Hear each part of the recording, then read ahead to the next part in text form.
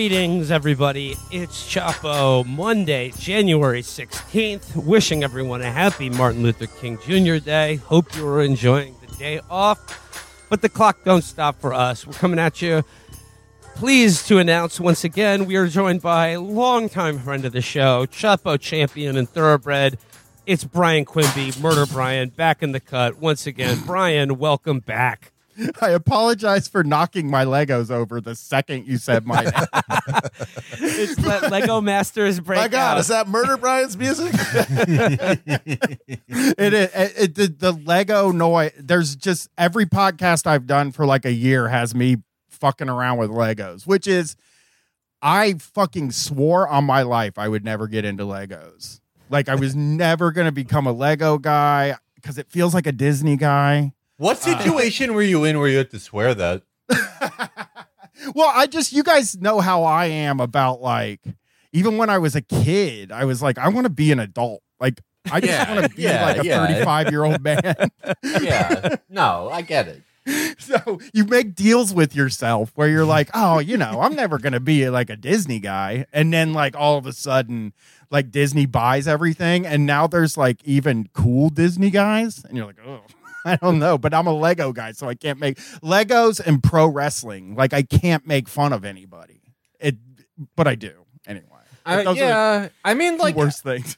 There was in like I'd say like late 2017 through early 2019, you could audibly hear the click and clack of my mechanical keyboard during every episode because I was gaming, and everyone's got something. Hold on. Wait, this is the first I'm hearing of this. Felix was very distracted. The shows are very bad, but he led a wonderful life playing video games while he should have been podcasting. Well, you can do both. I don't really see. I don't see like. Yeah, you can. I probably did 120 episodes while engaged in competitive gameplay, and none were the wiser. Listen, it probably made the show better. Honestly, dude, it's so funny that you say that because the first season of Shocktober is one of people's favorite things that I ever did. And I can definitely hear you gaming while you're doing it. And I'm like, he's fucking on fire, man. It doesn't matter what he's doing over there. Well, I think it like helps me because it instead of just like sitting around, I'm distracting the frontal lobe of my brain that would usually be worried about like taxes or like, am I going to get the heavier credit card that gives me more miles? Did I fuck up? Does Delta still, are they going to give me the autism console that I get in business class if I get the platinum credit card? But when I've got nothing, when I've got no equivalent to Legos or vaping or emails is one of my favorite. I'm just, I don't know what I'm doing. You need a meditative activity, or at least high IQ individuals do. When you're a 5-tool podcaster like Felix, you need, like when you're that talented at both gaming and podcasting, you need the two things to kind of cancel each other out. Because if you focus too much on it, you should. It's like trying to start a really good car, and then you keep it in first gear. I mean, I have been gaming less ever since I reached Master Guardian 2 in CS:GO because that was farther than I ever thought I would go. So now it's just all playing with house money. So it's a lot of emails and things like that now as my other activity. I might move on to Rubik's Cubes though. Oh, you got to get something, dude. I'm telling you, a thing in your hand, a tactile thing. Like I said, I didn't want to be a Lego guy. It just like sort of found me. Somebody gave me one as a gift. And that's how they get you. And then when you go and look how much they cost, you just want to die. Like you think, how much could something like this cost? And I am currently considering a 3D printer to make my own Lego. That is, oh my God. I think that's highly illegal. I think that Lego is going to send a fucking SWAT team to your house and just destroy that shit with a mallet if you try. That is like the toy equivalent of making your own like bathtub fentanyl that kills you after you can't get heroin. Exactly. I just am trying to make it cheaper. And then I was like Googling, like, how much is a 3D printer? How much is a 3D printer? I search in complete sentences. Yeah. Because if you find that a 3D printer, if you find that a 3D printer is cheaper than your Lego habit, then yeah, sure, go for it. It is. Bryan, I'm telling you, it is. Bryan, what do you do with the Legos once they're constructed? Because I mean, you must have tons of them. Like, where do you store? Do you store them? Do you break them down after a while? Do you categorize the pieces so you can build other things? Like, are they all just displayed in your house? I try to sell them, and also, yeah, I listen to my wife complain that there's Legos everywhere around the house. Like, why do we have to have a Lego Bowser in our living room where people come and visit? It's funny for that to be a problem, like, after your kid goes to college. Yes. My daughter graduates high school in May, and I'm like, I'm just getting into toys, really. So she wasn't, when she was little, we went and looked at Legos, and I noticed that like the cheapest sets were like $80. And I was like, we're never doing this. We're never going to get into this hobby. And now it's like, she's never home and I'm the one playing with the toys. It's wild. It's really weird that you guys have met my daughter when she was like 5 or 6 and now she's 18. Wow. No, yeah. Time, like I was going over the timetable the other day over how long we've all known each other, how long we've been doing this. I've technically known most of you and technically been in the podcast business since undergrad, since like 2013. Yeah, I think I started podcasting, weirdly enough. I started podcasting in like 2006, which was like, I don't know. It like nobody knew how to do it. And so all of my shows were 6 hours long because I wanted to do Opie and Anthony. It's like, oh, we're going to have to really do a long show. They do it every day. It must be possible. And then, we end up learning that like we end up noticing once we've started podcasting, like Opie and Anthony play like 8 of the same bits every day, like they play like a parody song and they get 5 or 6 minutes out of that, which I would have liked to have seen come to podcasting, the parody song. But, well, I guess Howell does it. Hal Dottie does it. But like we left out soundboards and parody songs, but I am launching a new thing. So I might get a soundboard now. Does Lego make one? No, that would be sweet if I could well, I do have a Lego Super Nintendo over here. A Lego NES that I probably could use as some sort of a thing. I mean, soundboards aren't without precedent. The formerly Cumtown, made strides in the use of soundboards in podcasting technology. I mean, and I was doing a call-in show, but I'm such a coward that I couldn't do the toilet flushing sound when somebody got annoying or something. Like, it would have been great to be able to do that, but it was just like, I can't be mean to these people. I'm sorry. I don't even know how they did it. I remember somebody suggested one time that me and Felix should go to Chicago and say that we want to honor Mancow and then bring him on stage and goof on him. And I was just like, I don't think either one of us have that killer in us there. Face to face, I don't think I could do that. I think I also I just like Mancow too much. Like, I have no malice in my heart against Mancow. With Greaseman, like, I think I could execute Greaseman. I think I could be like, if I was a state-sanctioned executioner, I think I could do it and, like, I don't know, go to dinner with my family afterwards. I could go play well, not Legos. So they have like weird new toys. I had to get my niece like a $170 magnet playing thing. I think I could do that with my niece after executing Greaseman. But if I was mean to Mancow in person, it would be tough for me to live with myself. I mean, there is something about like the guy, like, I really like guys that lie. And exactly.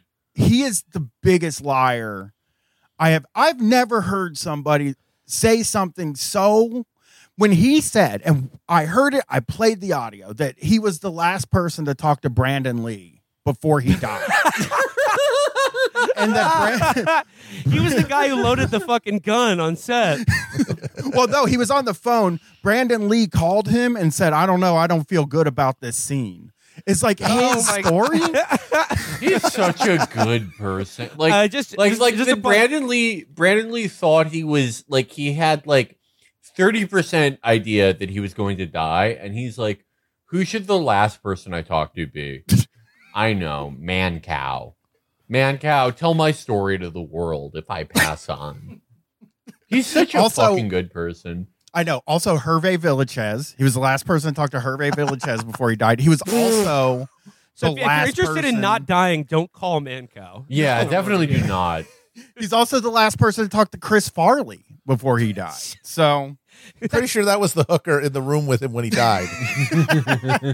it's wild though to be a guy that like tells somebody. I did a clip of him recently on Twitter where he was in Monte Carlo, and sophisticated. Was he wearing like a James Bond tux and everything? Yeah, he was dressed up. And he said he was going in to have lunch with some prince or some royalty, and everybody replied to me and said that guy's been dead for 20 years. Like he's like, yeah, I'm about to go on a date with Grace Kelly. I was the car that ran Mariska Hargitay's mom off the road. But that's what I've always found fun about like those guys or any of the guys really that like I've found is like the best ones are the liars and the ones that take credit for like it being the first to like the whip 'em out Wednesday thing is my favorite one, right? Like there's 3 people that take credit for that. And like Howard Stern said you put a bandana around your antenna and women will show their tits to you. Opie and Anthony said put a sticker, the Whipping Up Wednesday sticker. And Tom Likas said to flash your brights at people in LA and women will show your tits, which is like that one doesn't even work. No, that's how you get that. No. That's how you accidentally get involved in a gang initiation where you're killed for flashing your lights at someone. So like Tom Likas is actively trying to get people killed with this Whip 'em Out Wednesday thing. I just want to go back for a second because I think listeners of our show, they probably through Shocktober, I think like they're probably familiar with Mancow and Stern and Opie and Anthony. But could you just give just a little background on anyone who's not familiar on the Greaseman, a guy who Felix could dump a gallon of barbiturates into this guy's veins and then take his niece out for ice cream without batting an eye. So I would feel nothing. Fill us in on the Greaseman. He's has said truly some of the nastiest stuff I've ever heard. And like for people that sort of listen to Shocktober and know about it, it's like we listen to people say nasty stuff. The whole point of the fucking show is to listen to people say nasty stuff. But the Greaseman, he talks like a baby, like he has like a weird baby thing. He has these really strange like he has these really strange like parody songs that don't make any sense. It's Friday, the weekend's here, and we'll have a get up. We'll relax, hallelujah, hallelujah, and take off our slacks, hallelujah, hallelujah, and sit around the house in our rotten underwear. But he said some of the most racist things I've ever heard somebody say in my life. The dude got fired, came back, got fired again. And it's crazy. He said something about Lauryn Hill that is, it's just, you don't even want to like unrepeatable. Unrepeatable. That's what's crazy about Greaseman is like you listen to his show and like I would say a good 40% of it is like, literally baby talk. It's him going like a goo goo gaga, boo doo boo doo boo, shibbity boo boo when you got your shibbity boo boo. Just like stuff you say to a toddler to entertain them. Then the other like 30 to 60% is like it's parody songs, but it'll be like Mambo Number 5 reworked to be about how you can never get paper clips to work right, like that type of thing. And then the remaining content is like Turner Diary shit. the It's most like racist calling thing. just like beyond just like casual racism. This is black tie racism. This is like he's like calling black people like subhuman, like saying like the type of stuff that like Varg says, and he is one of the most astounding puzzles that we have ever worked on. He calls blowjobs snarlins. He calls having you get some snarlins. He calls having Is he the Federal Jabberwocky? prison. Yeah, he calls having missionary sex hobble-de-gee, and then having anal sex bobble-de-gee. Hey, I got a Hoffman story for you. All right, go ahead. I hear you talking all the time about you and Oscar, double deucing. Yeah? Me and my pappy, we did the same thing. You and your dad do? Yeah, well, we double deuced the same girl. He was getting a snarling, and I was like, who's your daddy, who's your daddy, who's your daddy? And like he just has these words where you're like, what the fuck are you talking about? And then he's one of the most evil men in the world. Yes. Yeah. It is kind of like how the Nazis were obsessed with finding Santa. That is kind of the situation we're dealing with Greaseman. Just a really weird dude, man. Just like a real relic of like, I don't know. The thing I always come back to is like real hard, like dudes would just listen to this stuff in their car on the way home. And like, I think about like a construction worker listening to Howard Stern talk about the Golden Globes for an hour and a half. And I'm just like, what is going on? Construction worker on the way home from the job site. Just on the way home from the job site to get some boobly boo from the old wifey back at home. To get some who's your daddy, who's your daddy, who's your daddy. That's another one. That's doggy style sex. Actually. Repulsive. Another thing I will note about the Greaseman is that he's an outlier in the shock jock of the shock jock species, because most of them, whether they're Lycus or Bubba the Love Sponge, they're gentlemen of a rotund caliber. They're big guys, and the images that you shared of Greaseman, he's very gaunt. It looks like his skin is just stretched over his face, like a foreskin being pulled back or something. He's Really unpleasant. handsome. I will give him, not now.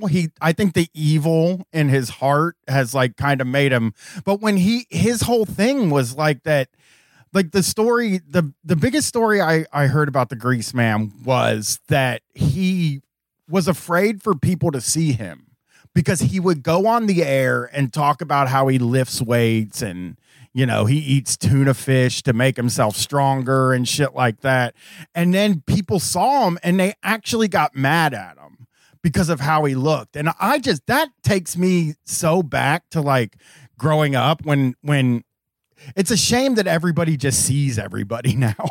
I think. Yeah. It does hurt the magic of some of this stuff. Yeah. Except for, I think Bubba the Love Sponge is like the one person where he looks exactly as you would imagine him or like to imagine him. But Greaseman did get into bodybuilding, and he got into bodybuilding. I mean, he did get like decently strong for a 40-year-old man, but it made him look more like a concentration camp commandant. Well, and I'll say this, like all these guys, like I don't end up liking a lot of these guys, but the one I truly love, and like I never have gotten into any of these guys' shows except for Bubba the Love Sponge. You and love him, yeah. I do. He says he's working on okay. I've been told this might be a lie, but he says he's working on a 4-part documentary series about himself for Netflix. And I think that's going to just... That's content gold right there, Brian. I hope he's not lying about that. They should absolutely let him do that. They did a fucking like 12-hour documentary about some bullshit 90s ad campaign involving a jet. Do you remember this? Yeah. They will give anything a 10-hour fucking documentary treatment. The guy who let his wife get banged by Hulk Hogan And inadvertently destroyed Gawker absolutely deserves a fucking documentary about himself. Inadvertently also kind of destroyed Hulk Hogan, although Hulk Hogan has money because of this, but like I don't think any of that racist stuff comes out if that because he's racist in the sex tape, and I just don't think any of that racist stuff comes out if they don't have this, which is crazy. Hulk Hogan just had sex and he wants to be racist immediately. It's sort of like the George Costanza thing of like eating while you're having sex. Yeah. Life's two greatest pleasures. Both pleasures are heightened. Yeah. And the story about how that tape went missing is like, I think, a great mystery. I would say that because Bubba says he didn't sell the tape. He didn't make any money. It did ruin his life. Like he used to have a $12 million mansion and he was living in his car next to his studio for a while after that. He lost his job. He lost his friends and shit like that. So he claims he didn't do it. And then there is the other side where he's probably lying because, like, why would you tell the truth about that? Well, can we talk about one of my favorite guys? I mean, we're talking guys. There's one gentleman in particular that, Brian, I wanted to have you on to discuss. And that man is Dwight the General Manfredi. Yes. Tulsa King. That's right. I'm sorry if you've not caught up on Tulsa King, but the season finale is, the season 1 is now concluded. And I really do feel, Brian, I had to get you on to talk Tulsa King because, as I said from the first episode, this is the show on TV that's giving me that Kurt Sutter Sons of Anarchy feeling. And the finale of Tulsa King had a couple of the best Sons of Anarchy moments, like on a TV show that I've seen since that show went off the air. So, just to start out, Brian, like your experience with Tulsa King and your relationship with Dwight the General Manfredi, played by Sylvester Stallone. So first off, like I didn't. So somebody asked me this yesterday, right? Like in the 2000s and 2010. Butt rock was this type of music that was sort of an amorphous, undefined thing, but it ended up being like just kind of a crappy copy of grunge, like post grunge stuff. And Puddle of Mud. Yes, exactly. So it kind of sounds like Nirvana, but it's not. Somebody said, "Is there butt TV?" And I was like, you know what? I think everything I like is butt TV because Kurt Sutter, the king of butt television. Yeah, because you think about like these shows are kind of like prestige TV. Like they have the beats and kind of the stories. They're generally like they look well done, like they got good actors. Pacing. Yeah. But they're not. They're incredibly stupid. Like Tulsa King, I watched the first 7 episodes in one fucking night. I made my wife watch it with me. I couldn't stop. I have the same thing. I went into sprees of Tulsa King. It's not the type of show I watch one of and I'm like, oh, well, time to do, whatever. No, that's just the rest of my fucking day.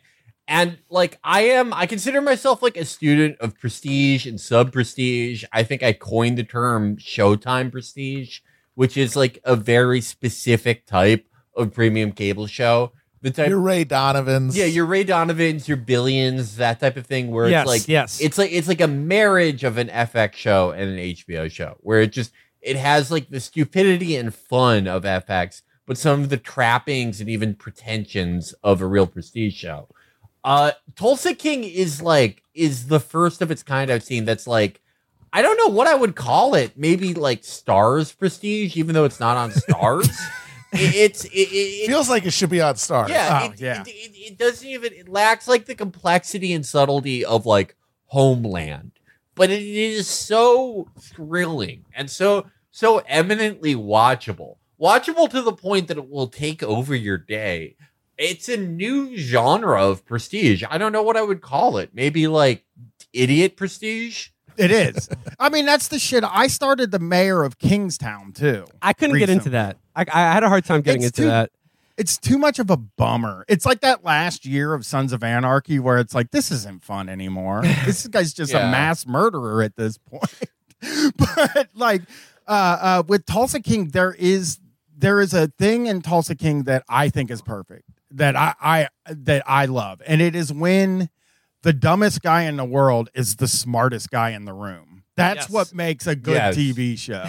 it's like Axe on Billions.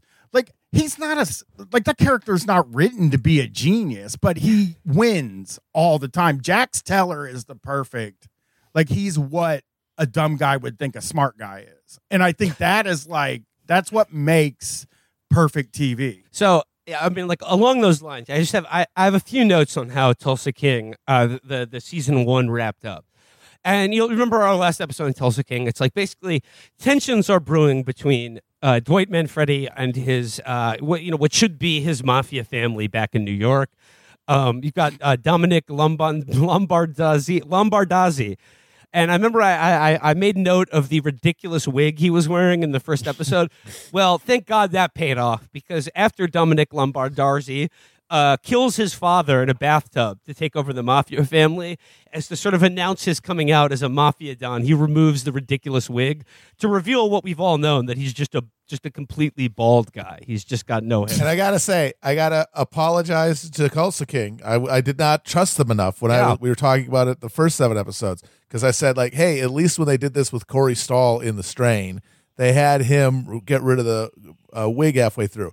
Not only did they have this happen with his wig, but it's a character beat, because he's got the wig on when he's drowning his dad in the bathtub, but then it's a dramatic reveal when they're carting the body away and all the well wishes are in the house, and he comes down the stairs and it's revealed that he has removed the wig to show he is now no longer hiding anymore. He is now going to be the mafia don, and he's going to take the family in his clutches, and his baldness, his true self, is being revealed in that moment. Whereas opposed with Corey Stahl in The Strain, they were just okay, nobody's buying this. Let's just say that he wants to he wants to evade capture because he's on the run. Whatever, just get that fucking wig off his head. Well, something I loved about Tulsa King is that it is about a 75-year-old man that yes, every time he punches somebody, he nearly kills them. You described it to me. It's he is a physical force. He is the strongest, fastest man in the entire state, in the entire region. He is I don't think there's anyone who can physically stand up to, this man who was born presumably right after World War II. Bryan, you described to me it's like a 75-year-old man with the physique and physical power of Jack Reacher. This is Jack Reacher as a senior citizen, but he's got class. So Dwight's former mafia family, the old Don dies or is murdered by his son. The bald son takes over, and the first order of business, we gotta whack this freaking guy Dwight. I'm tired of his disrespect, this Mama Lukey's. And they're like, oh, he's a made guy. And he goes what the fuck are you talking about? I'm boss of this family now. And then meanwhile, back in Tulsa, Dwight puts together his own family, including the the former employees of the marijuana store he's now extorting. He just shanghais into being in his new mafia family, and they're like, are we going to be killed by the mafia or a biker gang? And he's like, not if we stick together and be a family. You gotta be a family. He does the kidnapping version of employment, and it's just like Dwight Manfredi's criteria for who should be in the mafia is just have I met them? Are they the first person I've met? Literally his combination Capo Regime, consigliere, and underboss is the first guy he met, which is his Uber driver. That's enough for him. Did I meet you? Okay, you have all the responsibilities in the world.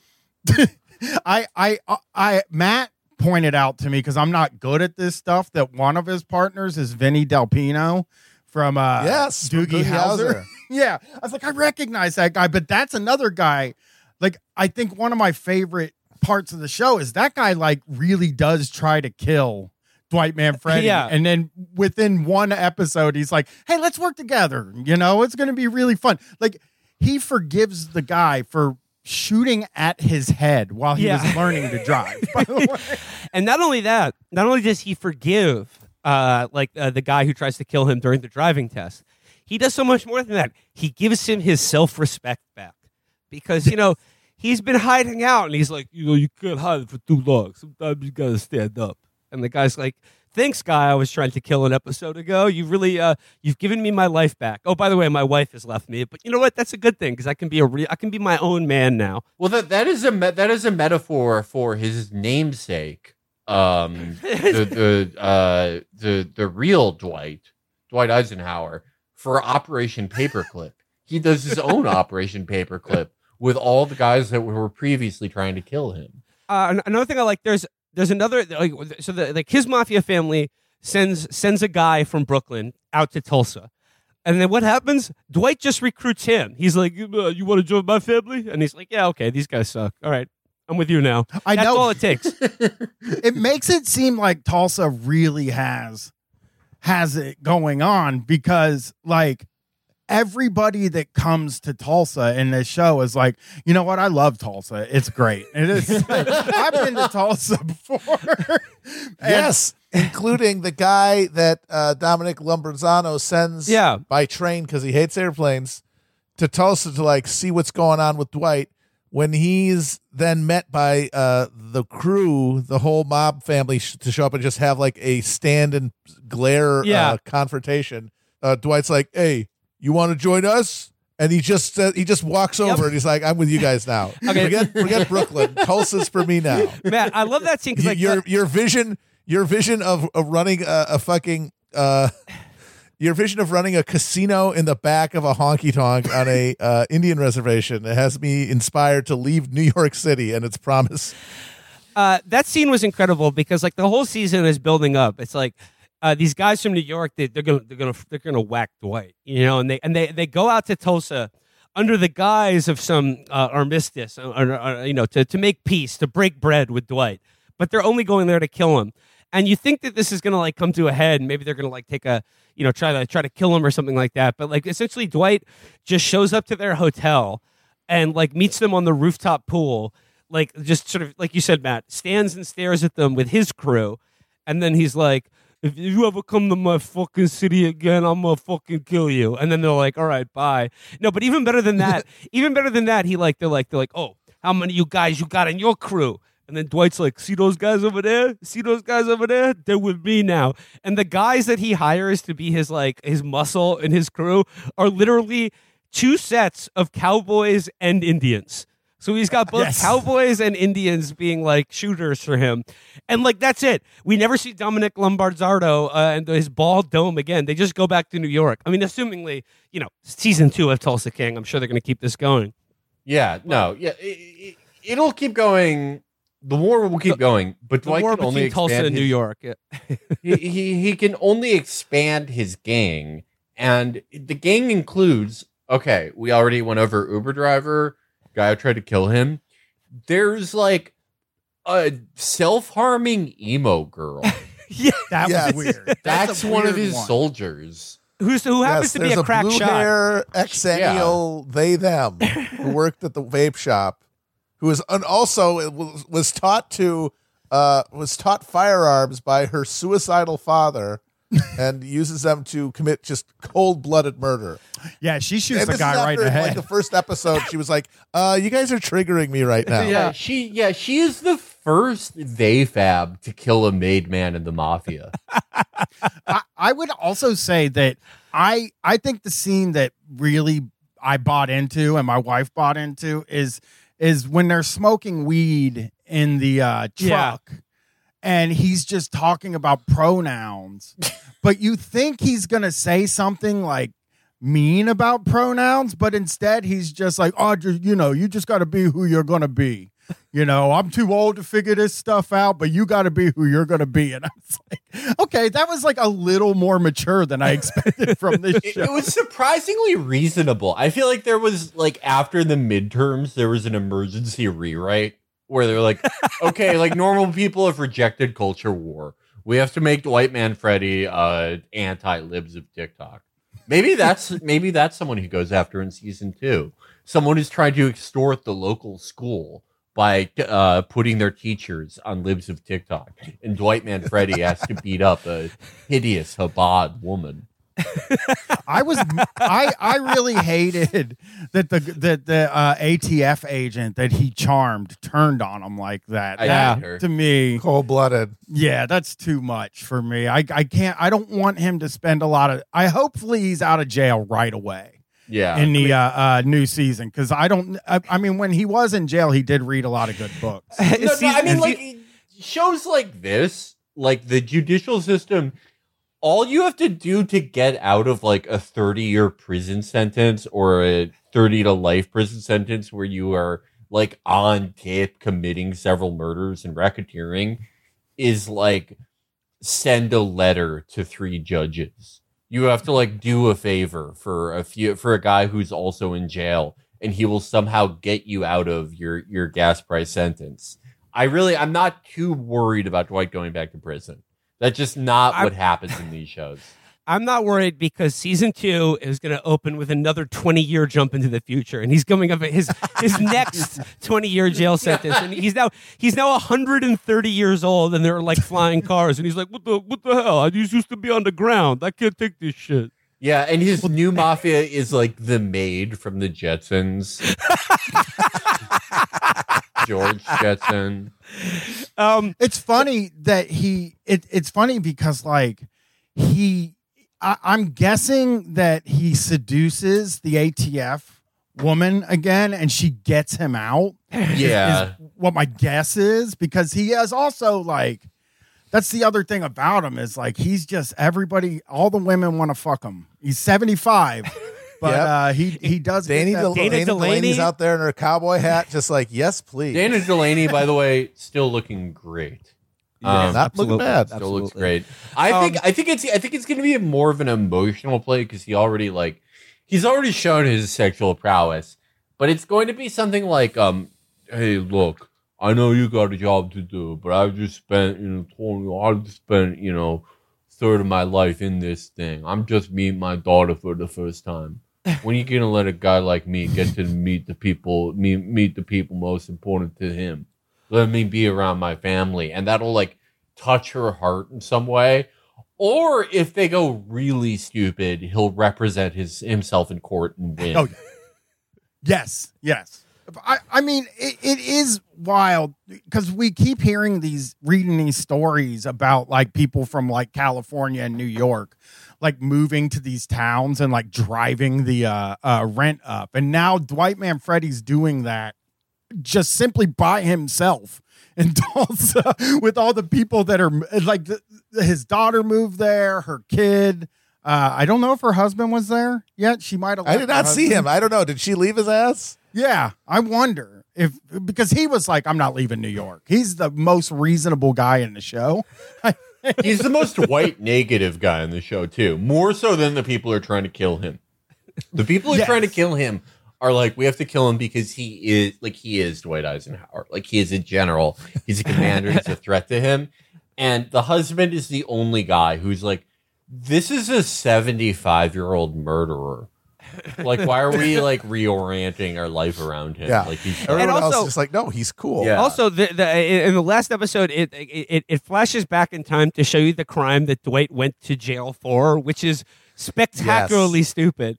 It's basically some mook is getting shaken down by like the bad mafia guys, by the bald guy and the dude who played Lucky Luciano on Boardwalk Empire. The guy who's like, this Dwight's got no freaking respect.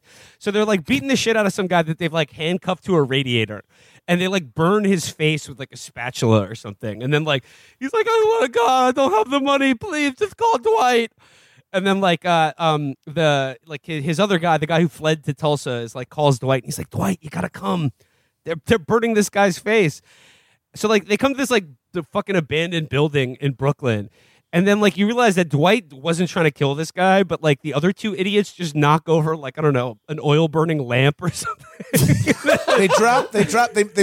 They made a potato masher into a brand. Yeah. And then they dropped it on some rags On some and it caused the rags. fire to explode. And then, so then, like, they're like, oh, shoot, we better get out of here. And then, like, the guy who's handcuffed to the radiator is like, Dwight, you gotta help me.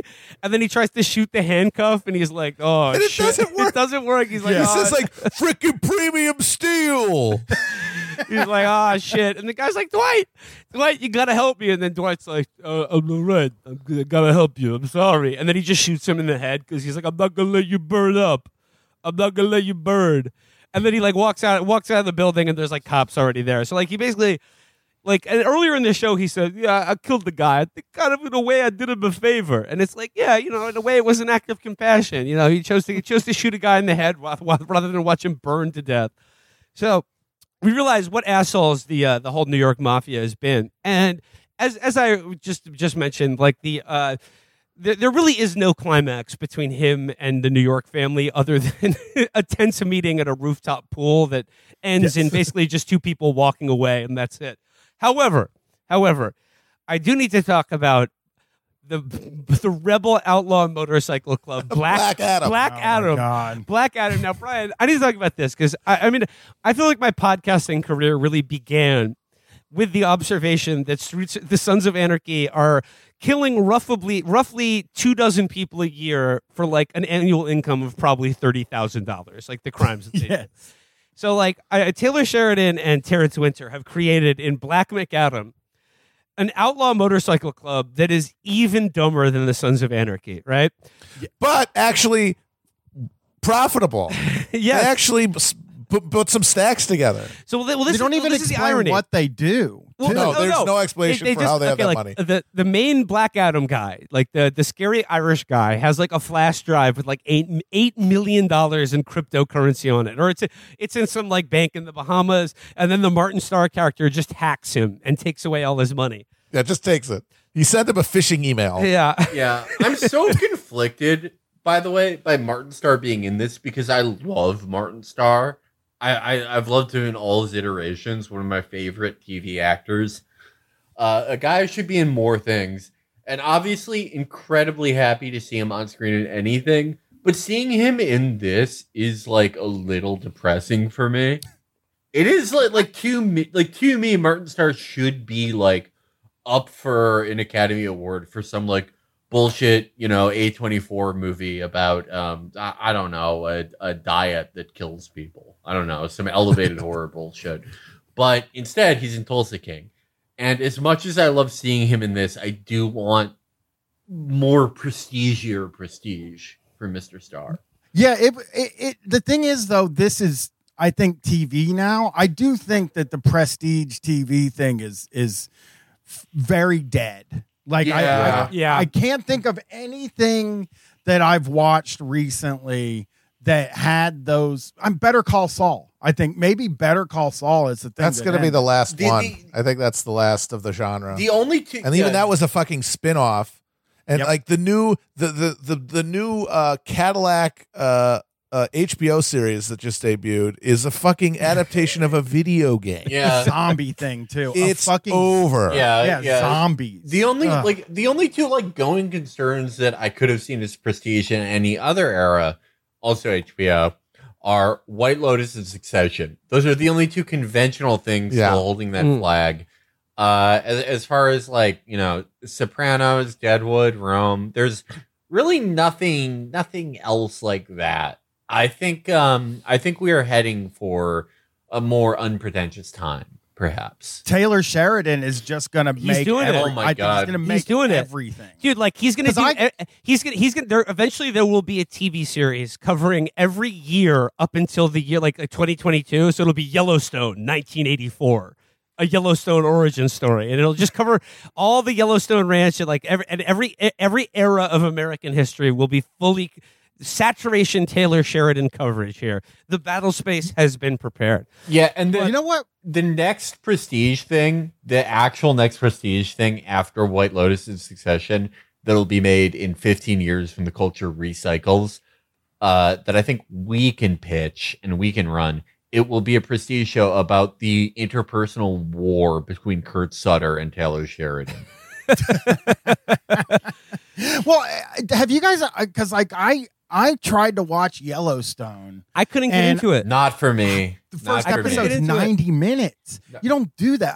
I went with Open Range, which I think was actually very fun and cool. I don't know if you guys watched that yet. I don't know how Amazon pilled you are, because like I think it's horrible. There's like nothing great on it. Well, The Boys is okay. People have told I really me like that The Boys. Yellowstone gets. I like The Boys a lot too, but people told me Yellowstone gets like really good and crazy and over the top if you stick with it. But like the first couple episodes that I watched of it just felt like sort of like the right wing version of The West Wing. You know, where like the characters will just say like libertarian canards, but in a cool way, and Kevin Costner just is so ridiculous. Like it's just, whereas Sly is like good ridiculous, and Kevin Costner doesn't know how stupid and insane his performance is. Yeah, exactly. Well, Yellowstone. Kevin Costner, he's just talking like Kevin Costner's just doing a bad Clint Eastwood impression, and it doesn't suit him. Whereas Sly is just being Sly. He's Dwight. He's the general. Yellowstone is like, it's a show for like Trump 2016 to Biden 2020 voters. That's like the type of person who watches that show. That's why it's so successful. It is for the most median of median Americans. It is it is one of the biggest shows on TV for sure. And you hear that all the time about how like this show is just a juggernaut with like these massive ratings. But it's like, I don't know if I liked like the things I've liked recently are Reacher and Reacher kicked ass. Oh God, there's Reacher no better was so show. much fun. It was the most perfect show. And like I really liked that, and Open Range, and like a lot of the stuff I like is like comedy stuff, which was like unheard of years ago. Yeah. Because like everything's a dramedy now, you know, and leaning heavily on the drama part of it. It is very hard to find somebody doing actual real comedy. Southside is a show that I like. Southside is very good. I recently have been made aware of it. It's very good. Goliath. I really like Goliath. The Billy Bob Show. Billy Bob Show Goliath is terrific, I think. I watched the first season of that. I thought it was good. I liked it. Has anybody seen Sneaky Pete?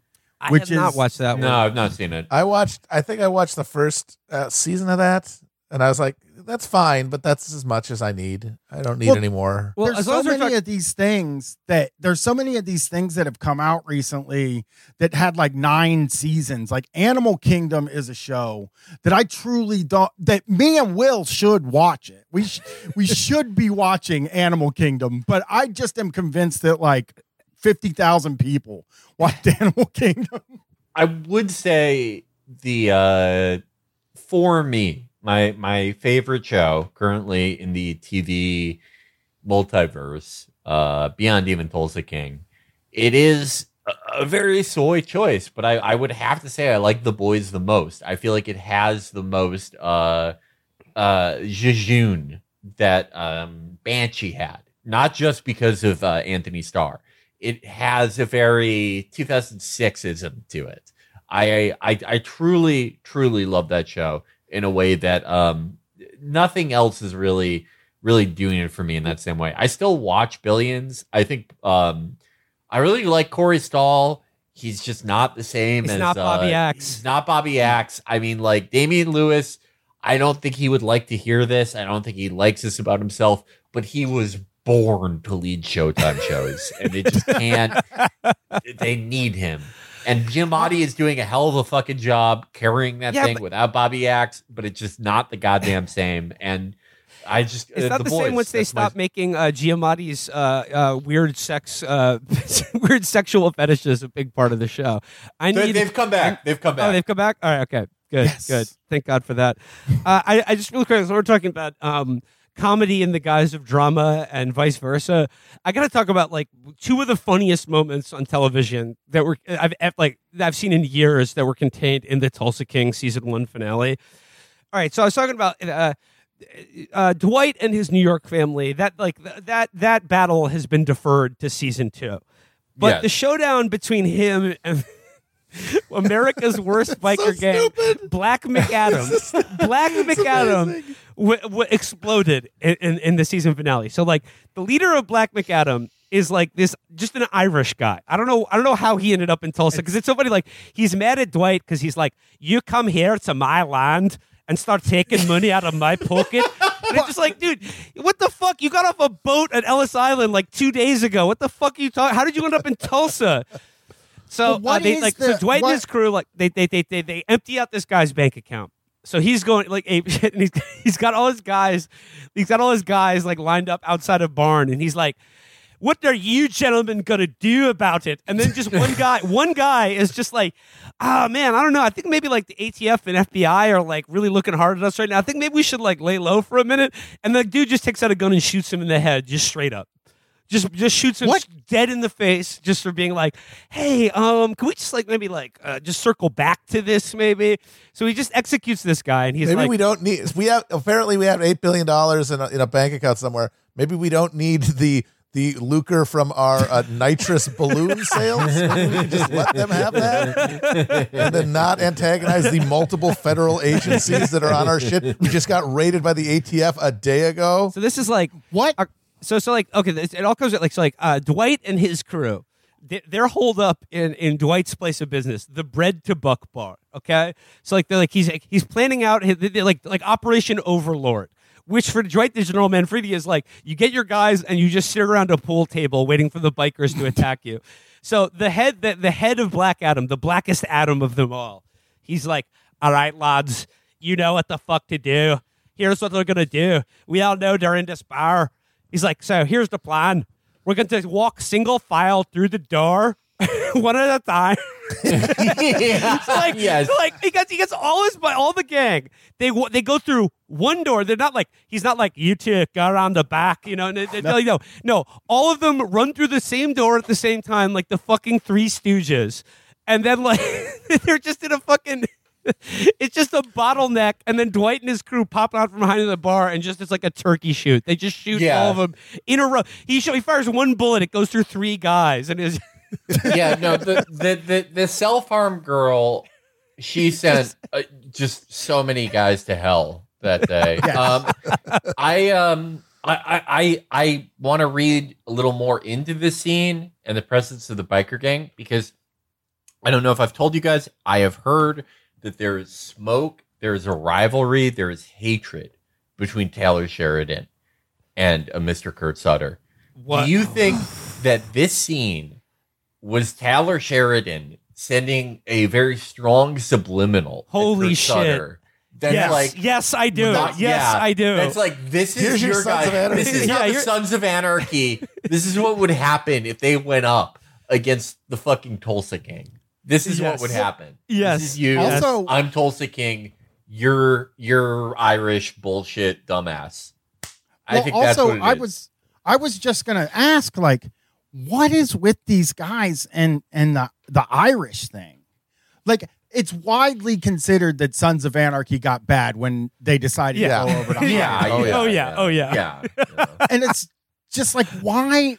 What is, like, Irish guys are the toughest guys in the world, but when you're in a show about Italians, they're always going to win. Like, Italians are tougher than Irish. Yeah. The Just Irish ask the have Westies. never won in an American movie against the Italians or Puerto Ricans or black people or anything. The Irish, here's the thing. The Irish mafia exists, and they're called the police It's the of any cops. major northeastern city. Yeah, the Irish mob as an actual criminal gang, the only time it has ever been portrayed as more than 3 people is the movie The Departed.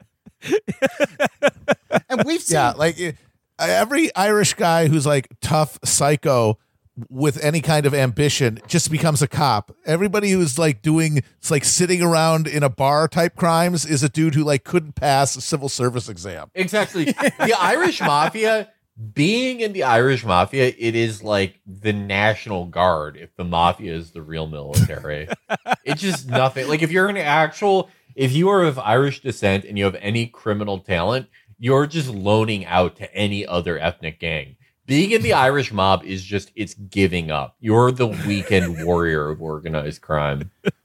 I mean, I don't pay you in soda bread. Yeah, no. If three guys, and I think that for all of Los Angeles, there are probably three guys who would openly say they're in the Irish mob. If the entire Irish mob showed up at my doorstep to try to extort me, I would laugh them out of my building. I'm not afraid of them at all. The least feared criminal gang. So I don't know what Sutter's deal is with it, but I think that Will's theory is correct. This is Sheridan stunting on Kurt Sutter and being like, "You're Irish bike dickheads." Against my Tulsa Kings, they get instantly annihilated. Yes. And by the way, because they even try to build up the Irish guy as like a real mastermind. Yes, like a classic evil a puppeteer who's going to have like a long-term plan. And at the end, 9 episodes it takes him to just walk into a building and get his head shot in the head on a fucking on like horns. Reading a little more into this analogy, into this metaphor, who was the leader of the Sons after Jax's Jesus Christ death moment? Chibs. I don't. Chibs. Oh, yeah, Chibs. Probably Chibs. Yeah. Chibs. The Scottish Irish. Kind of a weird mix of the two. A Scottish guy who's really into Ireland. His wife and daughter were stolen by a member of the IRA. It's very confusing. But he represents the Sons. That is Chibs, and Chibs gets gibbed. And that is it. That is the metaphor. Taylor Sheridan kind of looks like Chibs. He kind of looks like him. Dude. Yeah. Yeah. Taylor Sheridan, I think, is, look, like I said, Yellowstone, it's not my type of thing. Clearly it's not for me, but Taylor Sheridan, if he's shown anything, he's got something for everybody. He's stunting on Kurt Sutter right now. He's stunting the fuck up. Just dancing Kurt Sutter's dancing on his grave. Kurt Sutter got canned off his own show. Yeah, and he's Meanwhile, Taylor Sheridan is behind 2/3 of scripted television currently. I kneel to Taylor Sheridan. Taylor Sheridan, I bend the knee to you. If you need anything, if there's anything outside of your incredible realm of expertise, if there happens to be something that you need my assistance on, I will make that show for you. All right, let me bring it full circle though, because there's one more thing that happened in the Tulsa King finale at the very end that I was dying. I was rolling. This is a full circle moment because this encompasses everything. This encompasses all four of us, all of our interests in television. So I mentioned that the Bread to Buck Saloon, Dwight sort of adopts it as his base of operations and becomes business partners with like the former rodeo like Bronco rider guy played by Bryan Headland or whatever.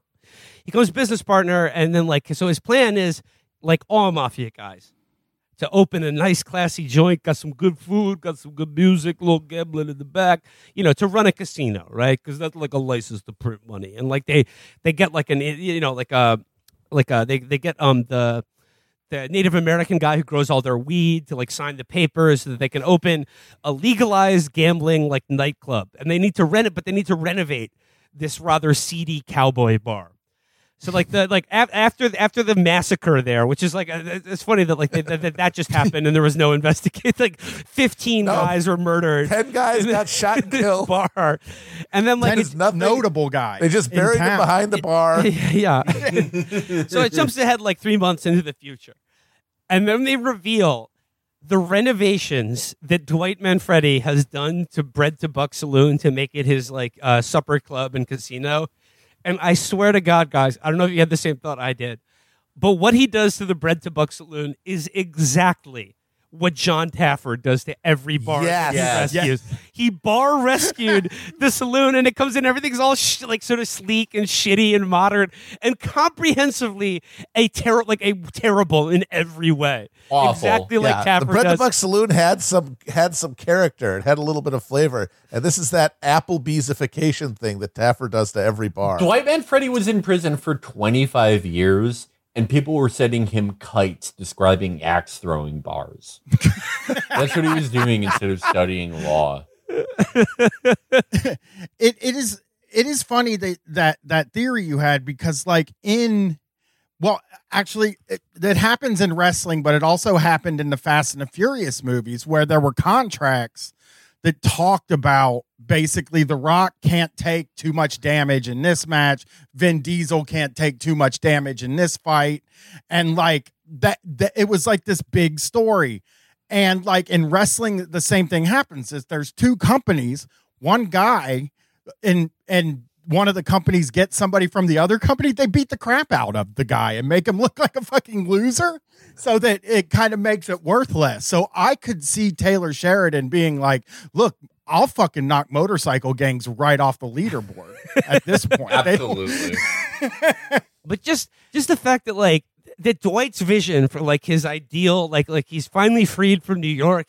Tulsa's his city now, and he's planting his flag with a classy nightclub casino that looks exactly like what John Taffer would do to a bar where they used to drink piss out of a shoe. And then he's like, the theme is corporate. It's a business bar, and like so there's a printer instead of a beer tap or whatever. So there's a fax machine. It's just you should have brought Taffer in. Oh, Tapper Like, is a guest star on Tulsa King? Oh, my God. Well, and it's on Paramount Plus, which is the company that owns Bar Rescue. They should have brought Taffer in and had him put a Disaronno machine in there and fucking everything. It barely looked different, but it looked like shit. The new version. Yes. It looked like what a mafia guy would think a cowboy bar looks like. I think. Well, it's the same thing with Taffer. He's just sort of like, oh, we need a theme here. And it's just like Tulsa. Okay, I'll put up framed like glossy photographs of the city of Tulsa in the bar, just to remind people that that's the theme we're going for, is Tulsa, Oklahoma. I finally went to a John Taffer Bar Rescue restaurant, and it was pretty good, an right? incredibly horrible experience. Altogether, just was like the service was terrible. Like in a way, like that whoever was serving us was sitting at a table on their computer, and they would walk over every like 15 minutes and be like, hey, do you guys want something? And then the food tasted like shit. And it was just like, wow, it's beautiful that it's kind of like a carny trick that he just goes in, moves some furniture around, and then the company can be successful for 6 months. Because they got on TV. John Taffer. The entire thing that they give you for being on Bar Rescue is that now you're on television, and local people whose lives are completely barren of anything to do or any meaning are like, oh, let's go to that place that I saw on the TV show. John Taffer, and that gets you like 6 months worth of income. John Taffer is like the world that you could then gamble with and maybe make your mortgage if you hit red. Yeah, John Taffer is like the World Bank or the IMF going into these developing countries. They do not recover from Taffer's giving interference. microloans to horny alcoholics. Sap them with debt for the rest of their life. I need to bar owners across America. I know I've said there are too many bars. Maybe merge and start a non-aligned movement where you're neither with John Taffer nor Gordon Ramsay. You're sort of starting. We have a place that it's really funny. We have a place that Gordon Ramsay like made over in town, and it's in what used to be the old Wonder Bread factory. And like, so that would lead isn't you that to a think, sign like, of what, America today? Yeah. The Wonder Bread jobs go away, and some smug British asshole comes in and makes a gastropub in what used to be something that provided 1,000 jobs for a community. Yeah, it changed the name to City Tavern. It was that'll just like stand as out. generic. That'll really stand out. If you saw the sign outside, it really looks like something they went to like Michael's craft store and bought. Like it's one of the worst vibes. And I was just like, they could have called it like Wonderland or something like that, really do the history thing, but instead they were like, what about City Tavern? The thing that didn't get a lot of play from John Taffer that really bums me out, I watched the first episode, was the one where he would fix your marriage. Like it was a real bummer I remember that people didn't gravitate to that the way they did Bar Rescue, because that is a way more psycho thing to have John Taffer involved in fixing bars. If John Taffer fixed your marriage, you were, I don't know, weeks away from killing your spouse. And that's probably what happened 6 months later, too. John We Taffer. installed a 2-touch PCO system on your wife's gooch. When me and Matt stood in that room and watched John Taffer, there is a truly fucking psycho energy to the guy. Oh my Like, God. you're just standing there and it's like, this guy's fucking He He's yelled screaming at everyone. He's so mad at them for letting small business down. for 15 minutes. It never slowed down. It is like 80s wrestling promos. He went up there, screamed for 15 minutes, and then walked off stage and was gone. And it was amazing. But before that, he made everyone take a vow to support small business. Yeah, it was wild, and he spoke shorter than anybody. He was like the main event at this American for Prosperity thing, and he was shorter than Bobby Jindal and Jeb, who we also got to see.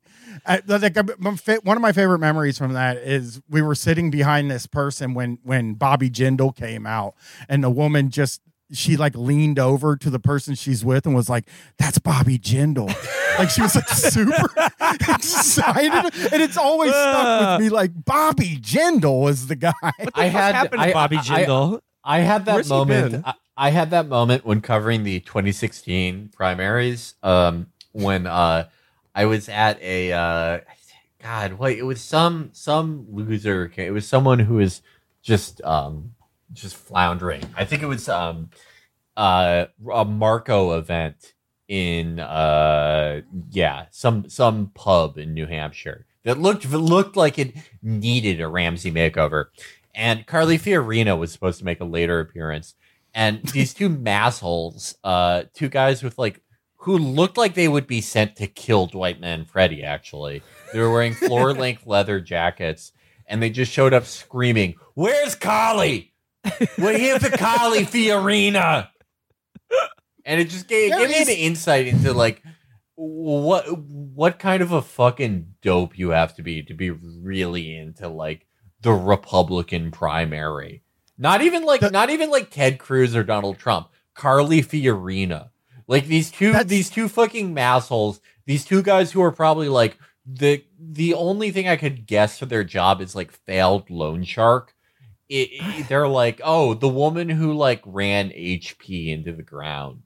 That's who we like. I have this thing where basically every band that ever had a hit still has an audience. There's still people who will go see every the Blue Dabu D guys.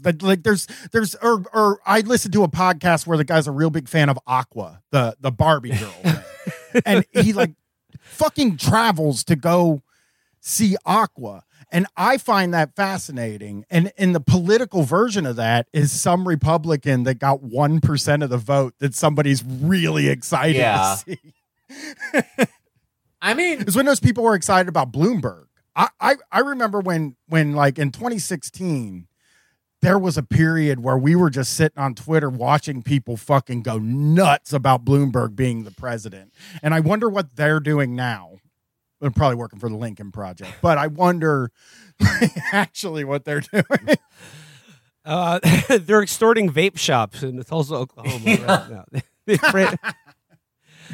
Carly Fiorina. All right, gentlemen, let's wrap it up there for today. I would like to thank one of our oldest podcasting friend, Bryan Quinby. But before we let you go, we should let all listeners to this show know that you have recently had a change of address on patreon.com. It's patreon.com/murderxbrian. It's all the stuff that I've been doing for a few years. Plus, I just finished this week all of the Shocktober season 1. Will be up there. I'm getting my archive up there sort of slowly. And also, currently work the last episode scheduled to post on Friday.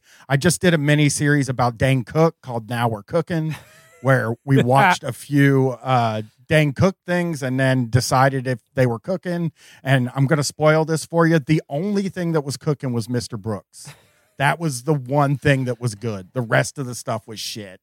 And I'm starting one called This Is My TED Talk, where I have people where I'm going to review TED and TED 2 a half hour at a time with different people. Because somebody brought up, I think like it's weird because he's kind of lost some star quality, but like Seth MacFarlane is like I recently would be going through HBO Max and see A Million Ways to Die in the West on there. And I was just like, I can't believe people even saw that. And so I want to do a Seth MacFarlane thing. I've never seen Ted and Ted 2. So I'm pretty excited to try it. But also it's, again, we got like Shocktober. I have a series called I'm Sorry that Will was on that people really love. It's where we make fun of public apologies, which is kind of mean, but we pick people that are bad. So. Well, I just do series. Yeah, plenty of Murder Bryan content. Now under one umbrella, and I'm commanding you, the listener, to like and subscribe on Patreon to the new Bryan Quinby Patreon. But Murder X Bryan, patreon.com/Murder X Bryan. Link will be in the show description. But thanks once again, Bryan, for coming on the show. That does it for us today, gentlemen. Bye-bye. Bye.